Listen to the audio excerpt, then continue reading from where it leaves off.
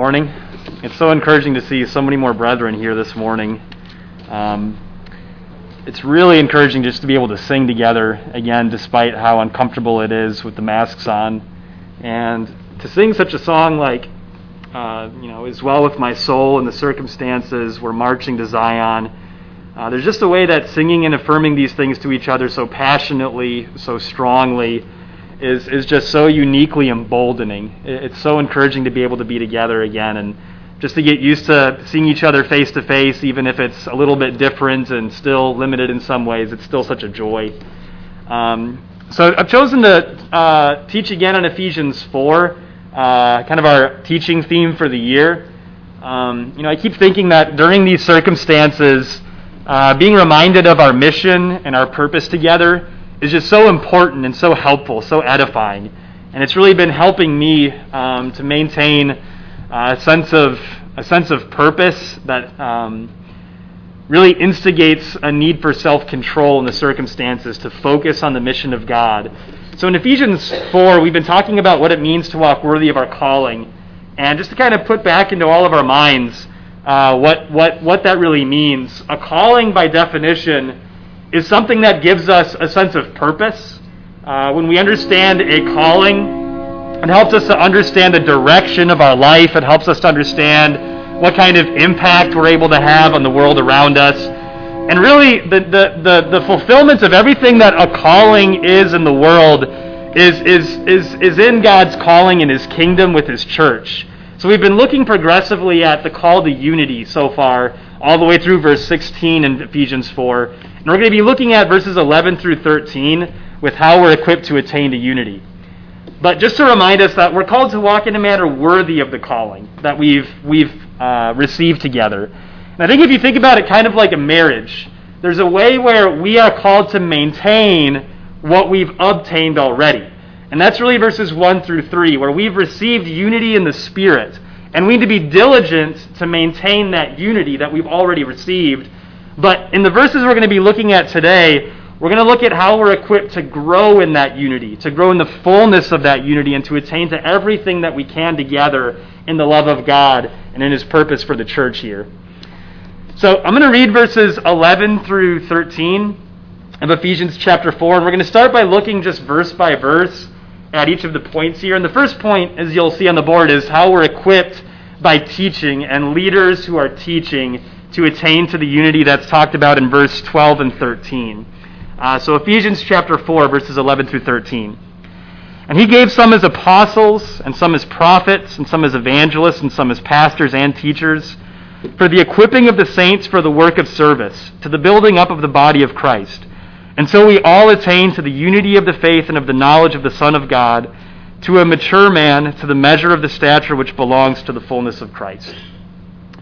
So in verses 9 through 10, we looked at last week how Jesus, in His victory over sin and over the devil, He gave gifts to people. And in verse 7, each of us has received grace according to the measure of Christ's gift. So it's not as if leaders are the only people who are equipped by the grace of God. And in fact, we're going to see in verse 12 that leaders are really just helping people understand how to use the grace and how to embrace the grace that they've been given individually that's intended for use in serving others. Maybe a basic way to think about this, I have a friend in Minnesota who graduated with an engineering degree. And one of the jobs that he had after he graduated, he worked on designing fire trucks. And everything that firefighters used when they would go out and they would do their job, he's the one who actually made sure it worked correctly and could function properly. So in a sense, he's equipping those people to do their job. Now, visibly, in the grand scheme of things, when the firefighters perform their work, who are the people who are really the heroes, right? So my friend's his name was Sam. Is anybody going to remember Sam and the work that he did to make sure that everything that a firefighter used could work properly? No, they're not going to remember him, right? The people doing the work are the true heroes. And that's the same thing here. The goal is not just leadership. The goal is leadership who are able to equip the saints for the work of serving that builds up the body. So we are equipped by teaching leaders. If you look at verse 11, you've got roles listed here as apostles, prophets, evangelists, pastors, and teachers. Really the binding agent between all of these, there's a common thread of leadership that's focused on teaching. Jesus gave as gifts leadership that teaches. And just think about this. How important is good teaching and good leadership, godly leadership, if just in this one verse that Jesus gave as gifts 5 different roles of leadership that are all rooted in a need for teaching? How much do we need teaching if there are 5 different roles that are all designed to teach people how to serve and how to grow? So the first principle is we must develop godly leadership here that is rooted in Christ and sound doctrine. It is a necessity to develop this quality of leadership. We're going to talk later about how we need to have as an anthem or as banners things that God has set up and held high for us to pursue. And one of the key things that's essential for a local church is the development of godly leadership rooted in Christ and sound doctrine. Look at Paul's instruction to Timothy in 2 Timothy chapter 2, and there's just a couple of things I want to briefly look at with the exhortation that Timothy was given in 2 Timothy chapter 2. Really, the 2 things that I want to look at with 2 Timothy chapter 2 here is how godly leadership needs to have self-control and endurance. Self-control and endurance. And this is just an essential part of our loyalty to Christ. So we need teachers, but these teachers need to be men who understand self-control and endurance. 2 Timothy chapter 2, verses 1 through 10. You therefore, my son, be strong in the grace that is in Christ Jesus. The things which you have heard from me in the presence of many witnesses, entrust these to faithful men who will be able to teach others also. Suffer hardship with me, as a good soldier of Christ Jesus. No soldier in active service entangles himself in the affairs of everyday life, so that he may please the one who enlisted him as a soldier. Also, if anyone competes as an athlete, he does not win the prize unless he competes according to the rules. The hard-working farmer ought to be the first to receive a share of the crops. Consider what I say, for the Lord will give you understanding in everything.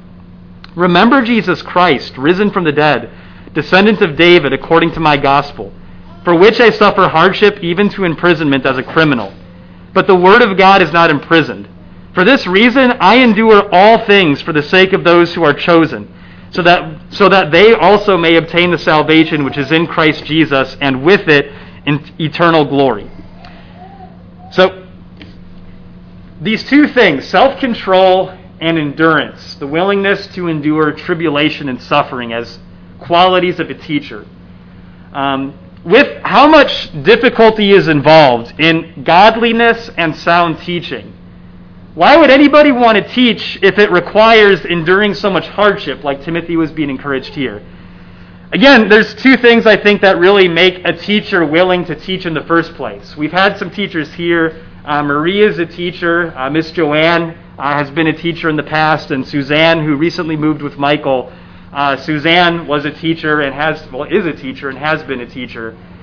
And Suzanne, particularly, when I would talk with Mike and Suzanne's teaching environment was very difficult. And oftentimes when people get involved in teaching, they get involved in environments where the students are very difficult to teach, either for behavioral reasons, lack of interest, or just the difficulty of communicating the information that it can be understood and applied on an individual basis and not just go over a person's head. 2 things that I think make somebody passionate to want to teach is seeing the value of learning and teaching and seeing the value of the people that are being taught. So a lot of times somebody getting involved in teaching students, especially if it's troubled students, is not just the value of the teaching, but it's understanding the value of the students who will be doing the learning.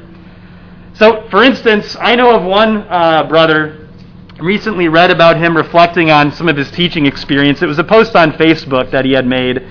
And he mentioned that at one point in his past, when he was beginning to teach high school, he didn't really understand what the purpose of his class was. And so he asked somebody higher than him, like, what am I supposed to be teaching? And they told him, it doesn't really matter. These kids aren't going to learn anyway. They don't want to learn. So whatever you teach, it just doesn't even matter. And him being a Christian, that really bothered him, for them to just say, like, just don't even worry about it. And so he really tried to ensure that he was actually teaching them valuable information. And what he discovered is they wanted to learn. And they were eager about learning, but it was difficult, right? And what people didn't want to do, they didn't want to endure the difficulty of reaching the attention of the kids and reaching the hearts of the kids, as he was interested and willing to do it. So he was willing to endure hardship, not only because he understood the value of teaching, but the value of the students as well. So with how that encourages self-control, look at verse 3 and 4. He encourages Timothy to endure hardship with him. And he says, no soldier entangles himself in everyday life so that he can please the person who enlisted him. So we need to be careful with how far we're extending our sphere of focus. Something right now that I had to talk to Eva about just yesterday and the day before that. There's a lot of crazy things going on in the world, right? And you notice if you turn on something like Facebook for too long or the news for too long, it can be tempting to get swept into things that you actually have no power and no control over. Things that you can actually not in any way impact. And when you get frustrated over those things and when you try to have an impact on those things, that feeling of powerlessness is only going to instigate even more frustration. So you notice the focus that he gives to Timothy is in verse 4, focus where God has given you a sphere to make an impact. Focus right in front of you, just like a soldier is not entangling himself in all the peripheral things in everyday life as common people. A soldier is focused on his mission. And so he encourages Timothy, who seems discouraged at the time of this letter, focus on God's mission. Reevaluate your priorities. Reevaluate where you are putting your focus. We need to continuously pull in our focus when we notice it going outside of the mission of God so that we can work on edification in the way that God called. But with the value of the student in the teaching, look at verse 10. Paul says he's willing to endure all things for the sake of those who are chosen. So there's one. He sees that these are people chosen by God. Remember last week with verse 7 through 10, when Paul reflects on that quotation from Psalm 68, and he recognizes that God had to go to war to win his people. That God had to conquer the dominion of Satan in a very real, risky, costly way. And the citizens of his kingdom are people who have been won at a great cost. And they're people who have been taken by God who were once prisoners in the domain of darkness. So there's a need to learn things about God's kingdom that weren't understood before. There's a need to learn things about godly living that weren't applied before. And so Paul's encouraging a perspective that helps us to have compassion on each other. The last point I want to tie with 2 Samuel 23 with this is we need to learn in teaching and the leadership that's needed with this quality of teaching. We need to learn with endurance and suffering to not take offense or give offense. Turn to 2 Samuel 23. We need to be more like David's mighty men, having a sense of resolve in understanding how God's power is exercised in protecting what belongs to him. Teaching protects us. Teaching keeps us safe in sound doctrine. It helps us to continue to see the value of God's work and the value of God's people. And what we need men who understand the value of protecting God's people, even when it's difficult. We need men who are not going to back down and withdraw from the work of God when things get difficult. We need men who are not going to take offense when brethren say things or do things that are inconsiderate or unkind or ungrateful, but are still going to press forward to teach and to serve and to love. 2 Samuel 23, verses 8 through 10. These are the names of the mighty men whom David had. Josheb-Bashebeth, a Techmanite, chief of the captains. He was called Adino the Eznite because of the 800 slain by him at one time. And after him was Eleazar the son of Dodo the Ahohite, one of 3 mighty men with David when they defied the Philistines who were gathered there to battle, and the men of Israel had withdrawn. He arose and struck the Philistines until his hand was weary and clung to the sword. And the Lord brought about a great victory that day. And the people returned after him only to strip the slain. Now after him was Shammah the son of Agi, a Hararite. And the Philistines were gathered into a troop where there was a plot of ground full of lentils, and the people fled from the Philistines. But he took his stand in the midst of the plot, defended it, and struck the Philistines, and the Lord brought about a great victory. So the two main illustrations here, the narratives, there's really something that is both in both of the instances here, is that these men stood when everybody else had withdrawn and they had surrendered and fled away from God's territory. In verse 11, this Shammah, the son of Agi, he's defending a plot of ground with lentils. You have to think, why is a ground of lentils worth risking your life and defending to all of these Philistines? It's God's territory. You imagine him thinking, this belongs to God. This is somebody's inheritance. Somebody who belongs to God, this is their land. This does not belong to the enemies of God. This isn't their right to take this, and God is going to help me defend this land from the enemies of God. We need men here who, despite appearances of however we may look by appearance or wherever we may be in the condition of our faith, will not back down from the attack of Satan to try to own the territory of God, but will stand ground with sound doctrine and in love, even when it's difficult, like Paul was urging Timothy, to stand strong for the people of God so that they can inherit salvation. Each of us, every one of us, belong to God. We are His territory. We need men who value that enough to engage in the work of teaching and service. So we're also equipped for the work of ministry, because ultimately that's the goal of teaching. And I want to look at a contrast in 2 Timothy chapter 3, if you want to turn in your Bibles there. So in Ephesians 4, verse 12, he mentioned that these teachers are equipping the saints for the work of ministry. So again, like Sam, my friend from Minnesota, who's designing things for fire trucks so that they can do their job, ultimately what we're doing here and why teaching is so valuable is because it equips us for the mission and the calling of God, even on an individual basis. 2 Timothy chapter 3. The first 7 chapters, or the first 7 verses, rather, I want to notice something about what this is talking about that I think is very easy to overlook, and I think it hurts the point of the context when we miss what is being focused on in verses 1 through 7. 2 Timothy chapter 3, verses 1 through 7. This is involved with how God's Word is meant to equip us for His work. Verses 1 through 7.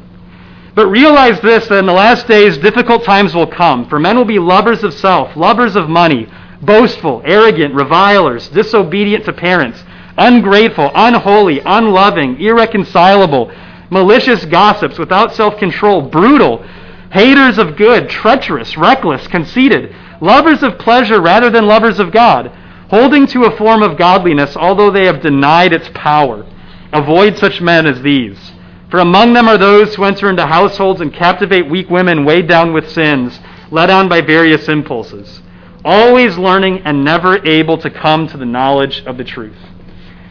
So the question is, what does it mean? How are they learning, but they're never able to come to the knowledge of the truth?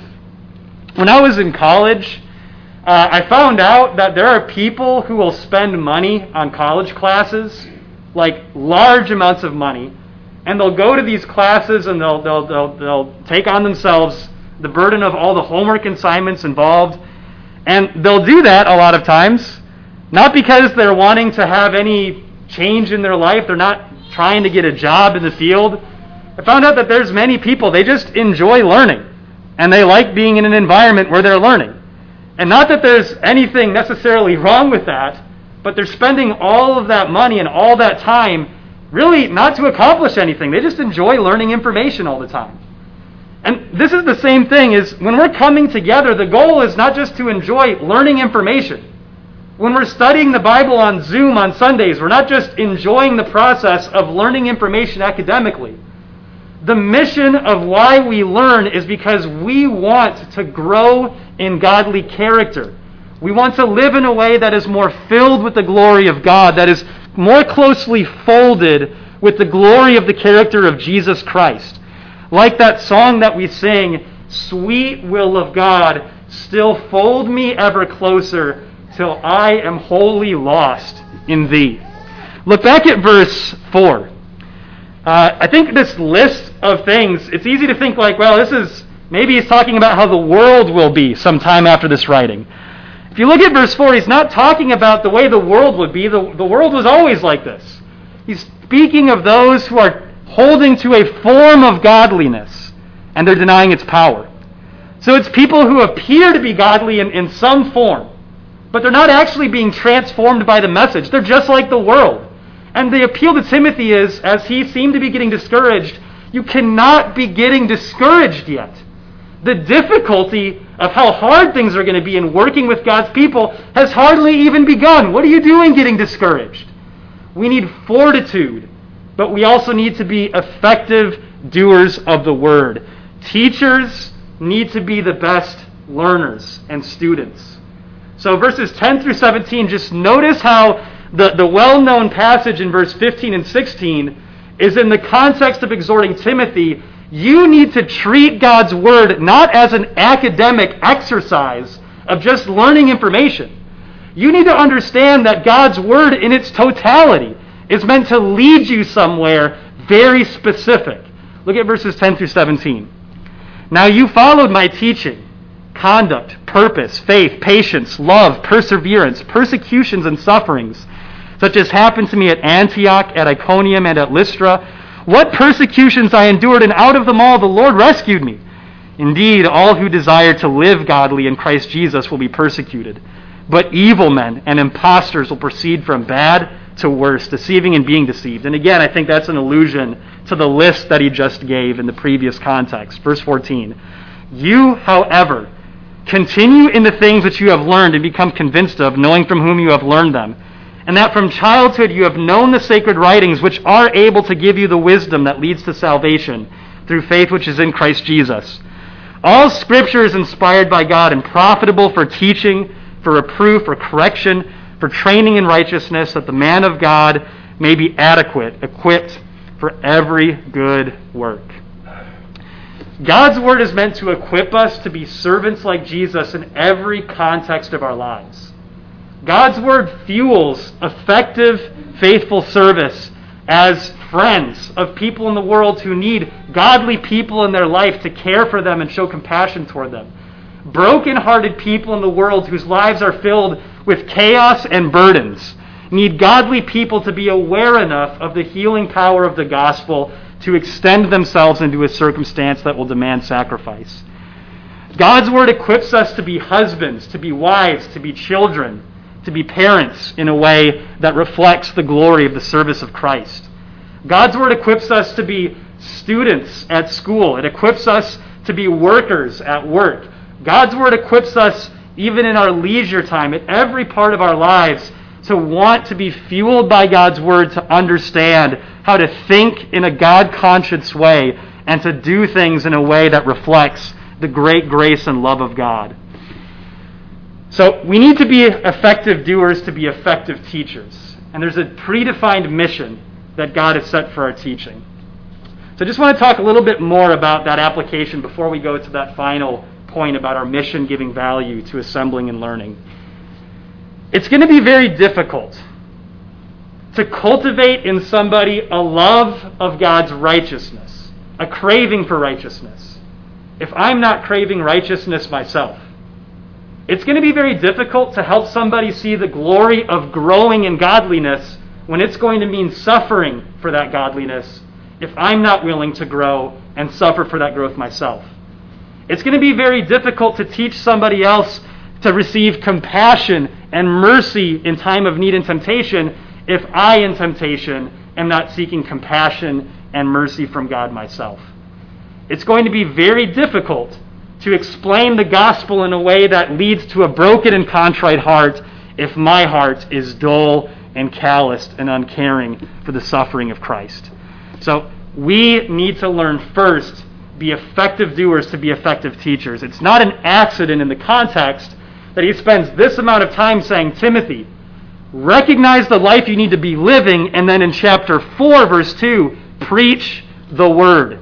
Again, don't just preach academics. Don't just preach information.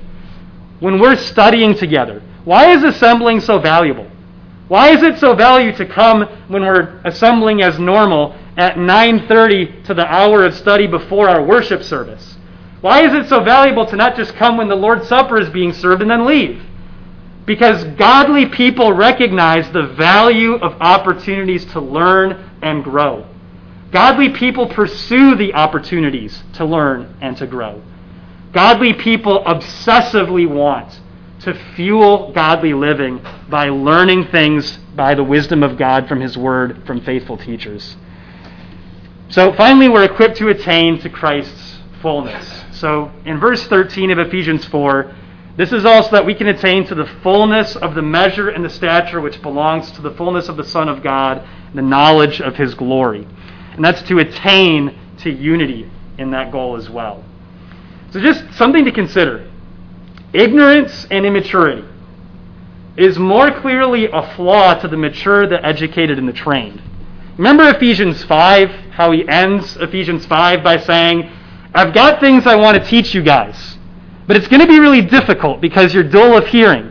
And by this time you should have been teachers, but you're not. And you need to learn again the elementary principles of the oracle of God, and you have need of milk and not solid food.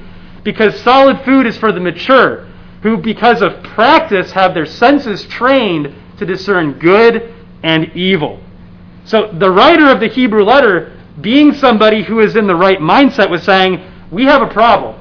Because you guys don't recognize the flaw in that you are actually going backwards and becoming ignorant and immature instead of allowing yourselves to be educated, trained, and matured by your tribulations. Think about Jesus with his disciples. Was it enough for the disciples to simply be with Jesus? When they committed themselves to following him, was that like the end goal and everything's now fulfilled? Jesus would even frequently teach that people who are satisfied simply being in the crowd in his presence wouldn't even be considered friends of God in the judgment. That they would say, well, you taught in our streets. We were right there with you. We ate food with you. And he'll say, I never knew you.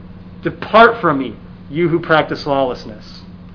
So the goal was not just to get them around Jesus, just as the goal is not just to be in the building. The goal is not just to hear the teaching. The goal is to be closer to the glory of God. The goal is to come to the unity of the faith, to a full measure of the knowledge of the Son of God. So think about this as well. When the disciples were with Jesus, were they in unity? In one sense, they were. Right? They were with Jesus, and in that sense, they were in unity with him. They were around him, they were listening. But is there another sense where they weren't in unity with him? Constantly, Jesus would correct them, he would teach them, he would even rebuke them strongly. Because Jesus was constantly trying to develop the unity they had because he was mature, educated, and trained. We need to see things from God's perspective. The application for this is our goals need to be God's goals. An appeal for this is we need less worldly tactics and more biblical anthems. And what I mean by that is in the world that there are many things that seem to work and sound great in the world. There's a lot of key and nice-sounding phrases that get passed around, but we need less worldly wisdom. Less wisdom that sounds good on the surface, and what we need to do is hold up the anthems we see in Scripture. In the end of Ephesians 3, Paul mentions that God is able to do exceedingly and abundantly beyond anything that we can even ask, think, or imagine. And in Psalm 20, there's, I think, a really important way that the psalmist sees God's power in his will. The psalmist begins the psalm urging the reader to see that God is willing to act when we unite ourselves with his desires, when we pray to him in a way that's according to his will. And in verse 5 he says, we will sing for joy over your victory, and in the name of our God we will set up our banners. May the Lord fulfill all your petitions. So the psalmist is seeing God powerfully upholds his own banners. And the idea of a banner is like God has set an expectation. That he said this is what he's going to do. And if you flee to him and you seek refuge underneath that banner, what the psalmist is saying is God will not fail to do it. We need to flee for refuge under the banners of God. Now, this might seem strange, but I think there's a lesson we can take from Ezekiel chapter 40 in this. If you want to turn in your Bibles there, I'll just look at this very briefly. It's a very large context. It's more the context of Ephesians 40 through verse 48. This is probably what seems to be the most boring aspect of any prophetic book. Ezekiel is taken in this vision to see this temple, this glorified temple not made with hands. And when he gets there, you've got about 6 or 7 chapters of Ezekiel just being told measurements nonstop. So in verse 1 through 4, it mentions this was in the 25th year of our exile, at the beginning of the year, on the 10th of the month, on the 14th year after the city was taken, that is Jerusalem, as it's been desolated, the temple is gone. On that day the hand of the Lord was upon me, and he brought me there. In the visions of God, he brought me into the land of Israel and set me on a very high mountain, and on it, to the south, there was a structure like a city.